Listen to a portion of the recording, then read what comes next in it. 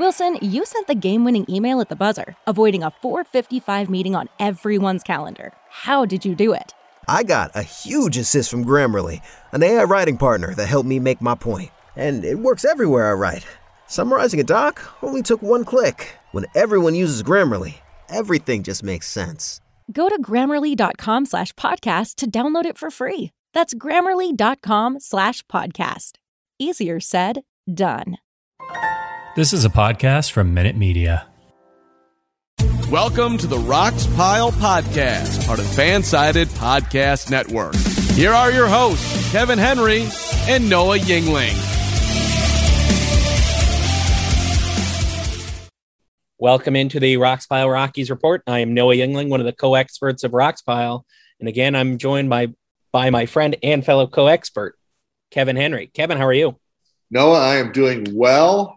I'm hoping that as we record this, some good news is underway with the negotiations for the season to actually start on time.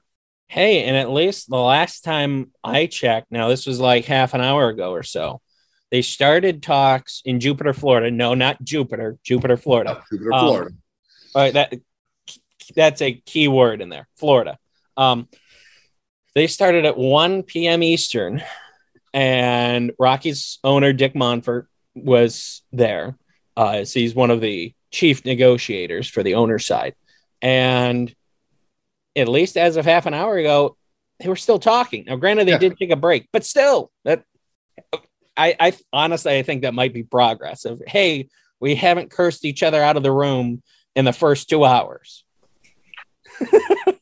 that's I think when you look back, oh gosh, yeah, look back the last few weeks. I think today has been more than the last 3 or 4 weeks combined, to be honest with you. So I'm taking it as progress. As long as they're talking, it's a step in the right direction. And it's a step toward us knowing if the schedule is actually going to be played as it's currently printed right now. Yeah. And yeah, Jesse Rogers of ESPN reported 29 minutes ago, as we're recording this, that they've been inside for over 3 hours. Unclear how much time they've spent together or in different rooms, but neither side has come out. So, hey, it's something. It is something. Absolutely. And Roger Dean Stadium is a fine location to have a meeting. I'm just going to tell you. Location. Just for the memes of Jupiter, right there. So, no, I think it's interesting because there's so much, and we've talked about this on previous podcasts, there's so much unfinished business this offseason. And correct me on my timeline here, Noah, but let's say a deal gets done by next Monday, which has been the whole February 28th kind of drop dead in a lot of people's mind. Then you've still got X amount of time for spring training until the Rockies are technically supposed to open the season March 31st at Chavez Ravine against the Dodgers. So you've got roughly a month where you can sign guys, get ready for the season. It's just going to be like a squished get-together of all the trades and transactions and preparations. But it's still enough time for the Rockies and every other team to do something.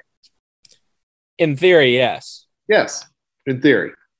That's always the key phrase for the Rockies. In theory. You and I have I don't know if it's a pizza or a beverage or what we have wagered on what the Rockies are actually going to do between now and the start of the season.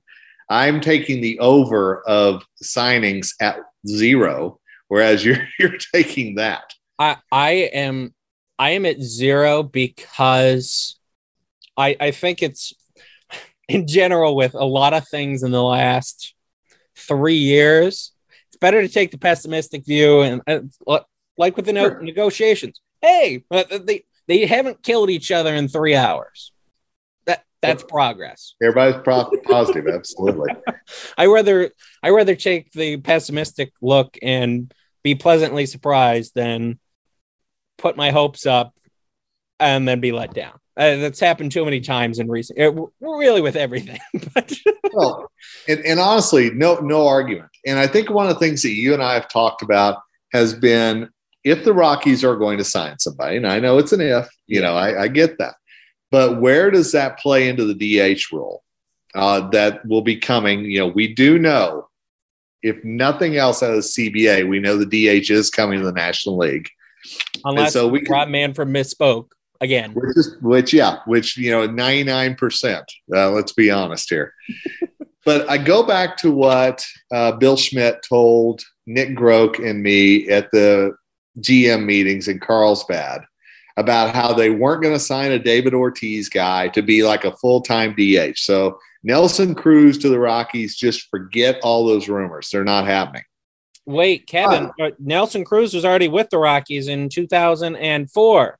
Oh, wait, he was a pitcher. Never mind. Sorry. Oh, wait, wrong one. But it does beg the question of, if they go get a Castellanos, if they were to land a Schwarber or somebody that, let's be honest, I don't know that we expect that, but if they were to really spend that money, that person is likely going to spend part of his time in Denver in the DH role.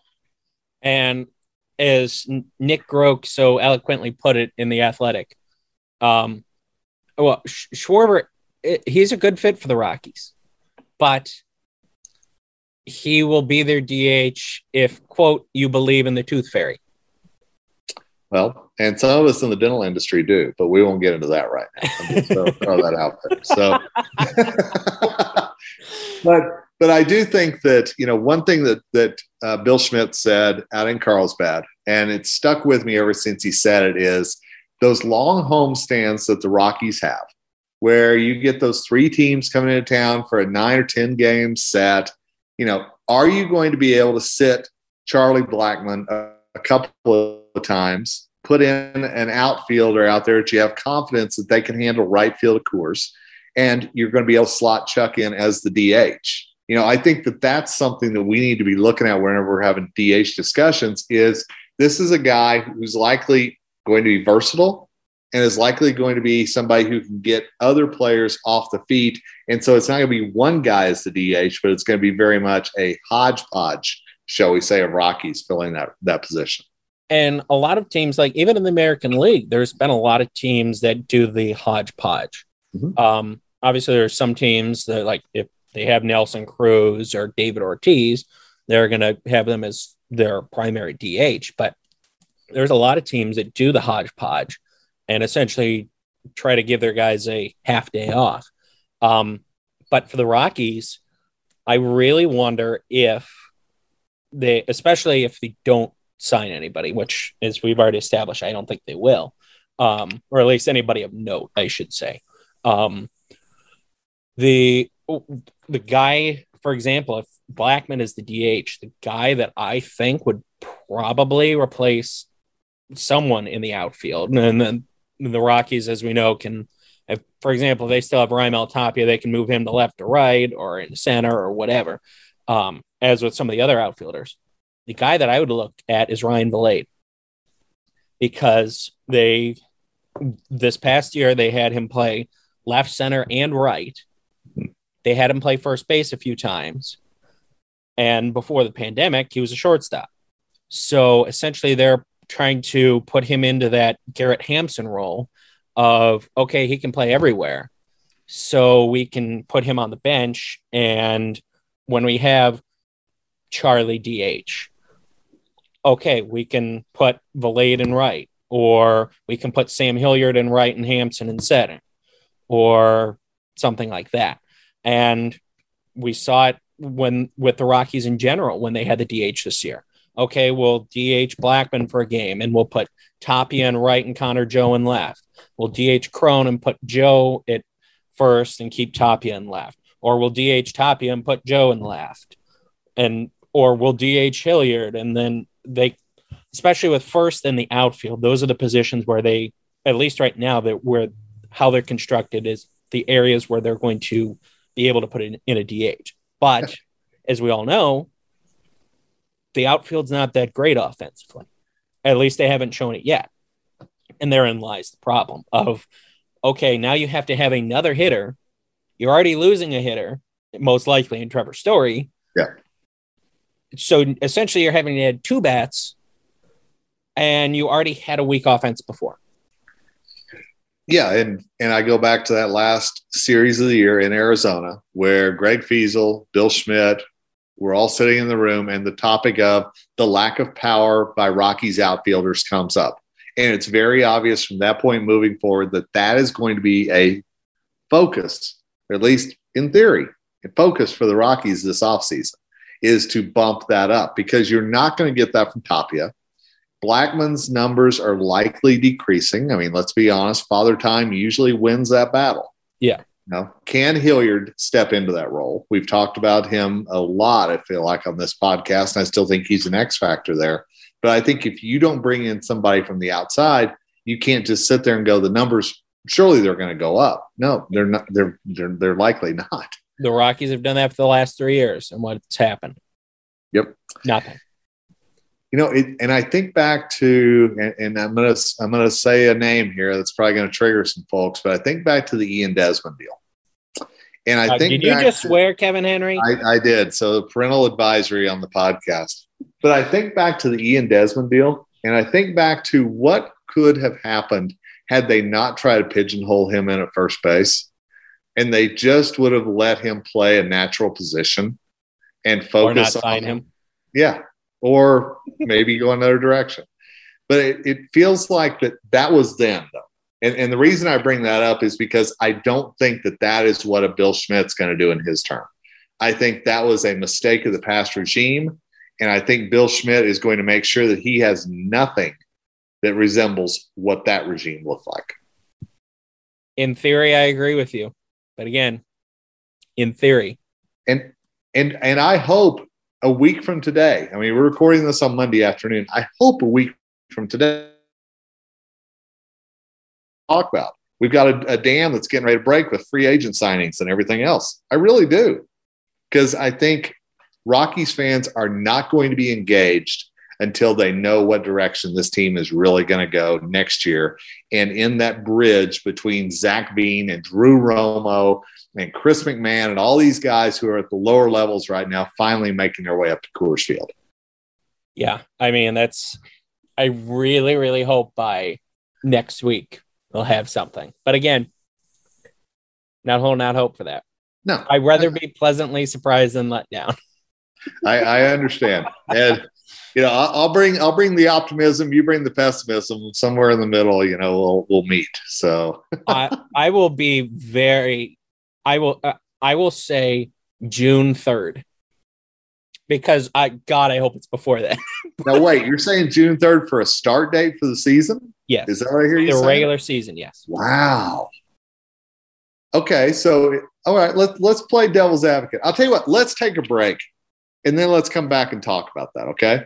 Absolutely. So here on the Rox Pile Rockies Report, we will be right back, and we're going to talk about what a shortened season might actually look like. We'll be right back. And we are back, Kevin Henry, alongside my dear friend and colleague, Noah Yingling, on the Rox Pile Rockies Report. Noah, you made a bold prediction right before the break. June 3rd for the start date. So how many games does the season look like to you with a June 3rd, and what would that mean for those Colorado Rockies? Well, June 3rd, and we'll noodle through some of the weeks. June 3rd is a Friday. Gotcha. So there are, after that, there's 1, 2, 3, 4, 5, 6, 7, 8, 9, 10, 11, 12, 13, 14, 15, 16, 17 Fridays after that. And then 1st and 2nd of October. Okay. So 17 times 7 is 119. You have to throw in some off days in there. 100 games. 100 game schedule. I don't know. I don't like a 100 game schedule. I don't either. I got to be honest with you. I didn't like a 60 game schedule in 2020. But that's, you pay them for 100, pay them for 60. And you cut a season out of salary right there. Look at you with your math knowledge. Look at you dropping your big numbers over there. All right. So if there's 100 game season, let's go down the pessimistic road of Noah Yingling. That's what I'm going to call this new podcast, the pessimistic road of Noah Yingling. If it's 100 game season, does that benefit the Rockies at all? Because if you're not playing, you're still not signing guys either, because technically you're locked out all this time. So, I think it could, because I think we're going to get 14 teams in the playoffs. So a shorter season and expanded rosters. Expanded playoffs, yeah. Expanded playoffs. That's the way it was in 2020. And I mean, if you look at the schedule of the results from 2021 in the West, are the Giants going to win 107 games? I'll flat out tell you. Well, obviously with a 100-game schedule, they aren't going to win 107 games. They're good, but they're not that good. No. Yeah. Are they going to win equivalent to a 660 winning percentage? I'll flat out tell you right now, they're not. One, they lost Buster Posey. Two, they aren't that good. Are the Dodgers going to win 100 equivalent to 106? They could, but they lost Seager. Unless they get somebody, they lost Scherzer as well. Unless they get, who knows? They might lose Kershaw. They might go to Texas. It's possible. So unless they get somebody like Carlos Correa or somebody to address the losses, are they going to be able to win at a 654 winning percentage, which is, so that's 65. Can they go 65 and 35? I doubt it. The Padres, I don't think they're going to be as bad as they were last year. I don't think so either. No, especially because they have a heck of a lot better manager now. But I mean, you're talking about some regressions. The Diamondbacks are not going to be as bad as they were. They aren't going to be good, but they aren't going to lose 110 games. Right. So, I mean, you're talking right there. If the Rockies do something, if as a big if, you could be talking about a wild card team. Because if you got 14 playoff teams, you're looking at the top two in each division and one additional team. So, because it's 7 for each league. Yeah. So, could the Rockies finish in third place? I don't think so, but that, to me, that depends a lot on the Giants. I would think the Dodgers and Padres would be 1 and 2. And then you look at the other teams as well. The Reds are not going to be competitive. The Cardinals teams, especially the projections, like if you look at Pacoda, they have them, I believe, under 500. Cubs aren't good. Pirates aren't good. So realistically, you got Brewers and pick one other team, probably the Cardinals there. And then you look in the East, Braves. Pacoda doesn't like them, which I find that very funny. Phillies aren't that good. The Mets are the Mets, so you never know on the Mets. The Marlins aren't good. The Nationals aren't good. You know, it's funny you bring up the Braves, because I think one of the big questions of the offseason is Freddie Freeman, obviously. And I think what the Braves do is predicated on, A, does Freeman re-sign, or B, do they pull some kind of trade for a Matt Olson or somebody like that to fill in if Freeman leaves. Now, if Freeman leaves, you know, we've likely heard that his 2 biggest places would be the Yankees or the Dodgers. The Dodgers certainly don't need the help, but, you know, they're the Dodgers. So, of course, they're going to get something. The Yankees, if Freeman goes to the Yankees, that's a very interesting what if. You know, and then like as you mentioned, the Correa thing. I'm very curious to see what that means. Yeah. So my biggest question is when they're doing the Pacoda, you know, and I don't put a lot of faith in them just yet, because I know there's still so many moving pieces. Not to mention Pacoda is not very accurate. It's not, you know. So I don't go to Vegas and go, well, here's the answer key. I got it. It's something that we get to talk about. That's about it. It is. I'm really going to be curious, though, how much it shifts between now and when the season actually starts. And we know where Freddie Freeman and Carlos Correa and Trevor Story are going to be playing. I'm very curious about that. Yeah. And that's the thing. They put out a caveat of, hey, there's going to be a lot of moving parts, so things could change. And I also find it very interesting because, you know, and we can go down this rabbit hole if you want. MLB Network has been very selective on their coverage during the lockout. Okay, we can't use names and players, but now we can use names. Now we can't use names. We still can't use pictures. And, we're talking to this guy that's retired, but, it has this guy who is an active player. So no, we can't show that video. And PECOTA's been out for a week now. They haven't talked about it. Not touching it. Nope. And it's funny because nobody, this is another tangent. Nobody pays for baseball prospectus. Or not many people, I should say. So there's a few sites that have the Braves, Tigers. I've seen their articles about PECOTA things for them, but really nobody else in the baseball world has looked at PECOTA numbers because it's behind a paywall. Right. And MLB Network's not talking about it. So yeah, and you're right. It is interesting. And I think MLB Network, I don't know this, but I think it's safe to say that obviously they're trying to keep it so much about the 2022 season on the down low unless it benefits their stance right now in these negotiations. Yeah. That's their sole purpose right now, is to be state radio. Yeah. And it's fascinating to me that we've seen so much come out of that. And it's like, well, here's our side, and here's why we believe this. And it's like, yeah, they're just wrong. They're bad people, as we like to say here on this podcast. Yeah. So, for example, because I actually thought today, being Monday, I thought, okay, Hot Stove, which is the morning show on MLB Network. First off, they usually do 2 hours a day, 9 to 11 Eastern. And they do it every day. Since the lockout, they've been doing 1 hour every other day. So they've cut their workload by 75%. And they can't do their regular intro has players in it, so they can't run the regular intro. Right. And they can't talk about players, all that kind of stuff. They usually do their free agent slot machine at least once a week. Can't do that.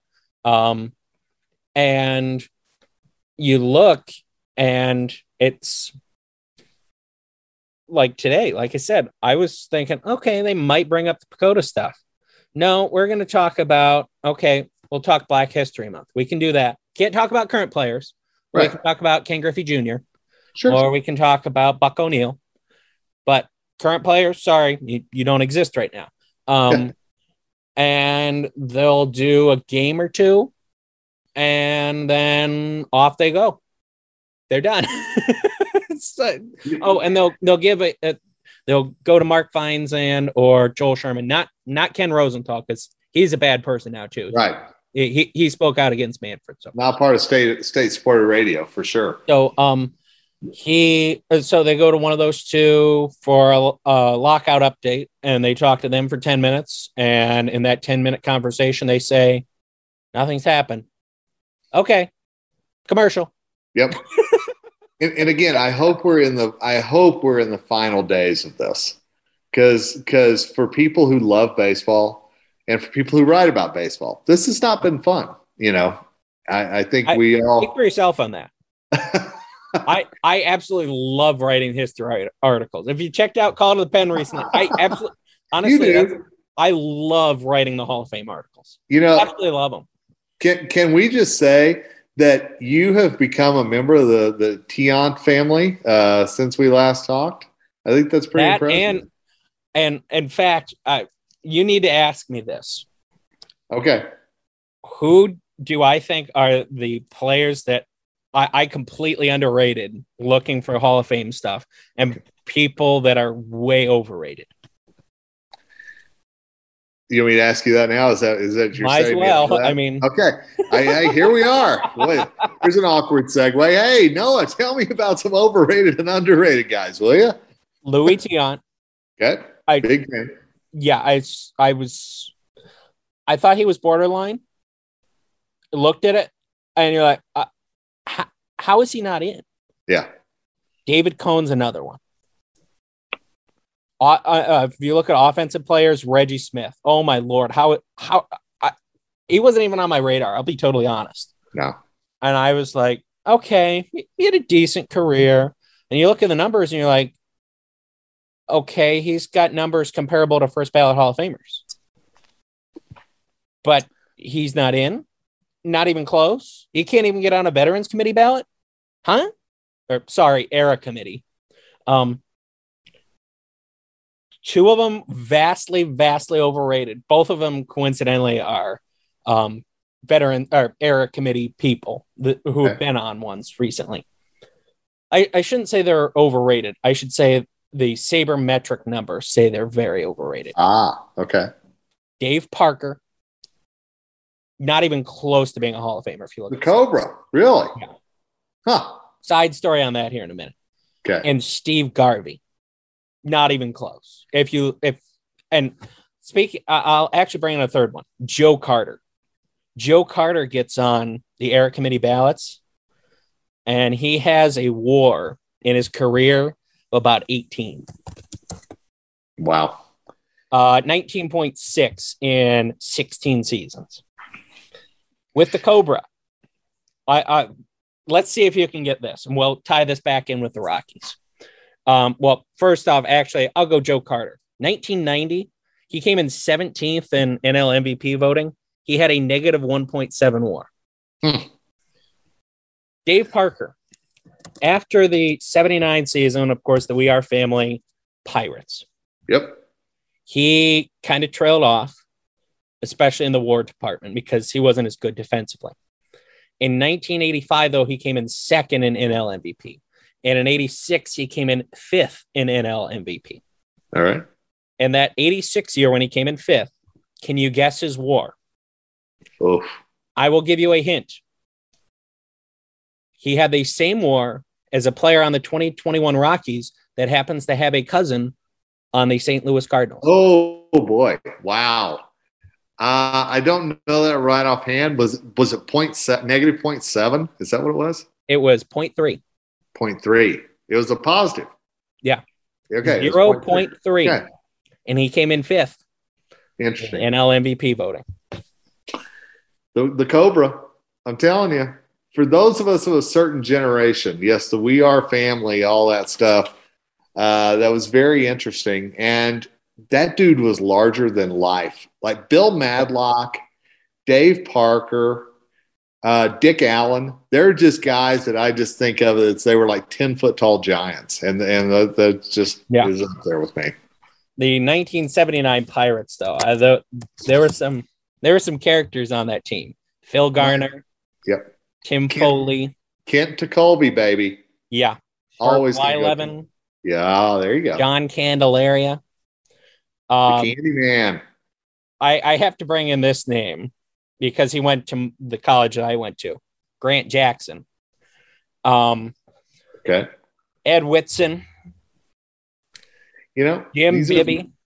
These are legends in there. Yeah. Legends, I tell you. But yeah, if you look at Dave Parker, he has a career 40.1 WAR. That is interesting. Which I would have thought it would have been a lot higher than that. I would have thought that too. For everything that he did with those, yeah. After 79 defensively, he was awful, according to the numbers. Just awful. I mean, like negative 17 total zone runs, which is the predecessor to defensive run save. And I think we talked about this with Buddy Bell in our last podcast. You've really gotten into those older sabermetric numbers, and they've really been pretty interesting tales to tell. Well, and like with Dave Parker, for example, in 77, he had a WAR of 7.4. And it's because if you look at his total zone runs, he had 25 that year. Huh. But just by 1980, he was negative. So, yeah. That's how quick it happens, man. That's how quick it happens. I'm telling you. And to bring it back with the Rockies, it's kind of the way with Charlie Blackmon. I mean, a lot of people say, okay, it's not like he's Willie Mays out there, but he's a decent defender if he's on one of the corners. And the numbers say he's not. On the other hand, like in 2021, and we've mentioned this name before plenty of times recently, not for his defense, it's Raimel Tapia. Yeah. If you look at the numbers for 2021, you'd think he was a Gold Glover. The eye test at least tells me he's not. No. Previously, 2020 and prior, if you look at the numbers, they say he was a bad defensive player. So that's the thing with WAR and total zone runs and defensive run save. It's like, okay, how accurate are these? Now, granted, my eyes could be lying to me, but still. No, I think that it's really important because if when you watch the 2021 Rockies, one thing that stood out to me as much as anything last year was Charlie's arm almost seemed, his outfield arm seemed invigorated. He made some incredible throws last year from right field. And that's where I go, the eye test versus the stats, and don't want to be the old man yelling in a cloud here or anything like that. But there are times, I do have plenty of time, so you can fill in for me on this. But I do think there are times that some of those things get lost in the overall mix, shall we say. And Charlie, when we talked to him in Arizona, that last series of the year, he was pretty darn proud, actually, that, he'd had some pretty good throws that year. And was also pretty darn proud that we noticed he'd had throws that year. Yeah. And if you look at defensive run save for Charlie Blackmon, he did improve in 2021 compared to 2019, but it was still -2. 2020, of course, the pandemic year, he was break even, 0. He was -8 in 2019. In 2018, mind you, he was still playing center field. It was at -26. Yeah. Now, the Rockies at least somewhat bought into that because there's a reason why he was in right field in 2019. Yep. And I remember that was a big discussion that spring training is, oh my gosh, Chuck may go to a corner. What's that going to be like? Yeah. It's been fine. I mean, honestly, it's been perfectly fine. And, there are plenty of folks who will tell you right field is just as tough, if not tougher to play at Coors than center because of the angle of the sun and everything else. Yeah. So really the problem with Charlie Blackmon, it's not the defense. It's can he hit for power again? Yeah. 2017, I mean, it wasn't in a way it's longer ago than we think, but in a way it's not, at least for me. I'm like, oh, that's 5 years ago now. Yikes. But in a way it's like, oh, that was last week. No, but he had 37 homers, 104 RBIs. The MLB lead in triples, 14, 35 doubles. He had a 1,000 OPS. It was 761 in 2021. Mm-hmm. That slugging percentage dropped 190 points. Yeah. That's a problem. It was a magical season for Chuck that year. And how much national love did he get for that? Or did people just shrug and go, of course. Yeah. Yeah. It was a heck of a season, honestly. So, and especially if you didn't look at the defensive numbers, even with the defensive numbers, he still had a 5.5 WAR season. But that's a thing where, especially with WAR, since it considers the defense, you look, especially, and this might actually be something I do for Call to the Pen too, is some of the MVP awards in the past, you're like, okay, wow, how did this guy get in? Yeah. It's like with Dave Parker. They weren't looking at defensive run save. They weren't looking at WAR. They saw a guy that had 31 homers, I believe, and close to 120 RBI. And they're like, oh, yeah, 31 homers, 116 RBI. And he hit 273, led the NL in total bases with 304, played in all 162 games.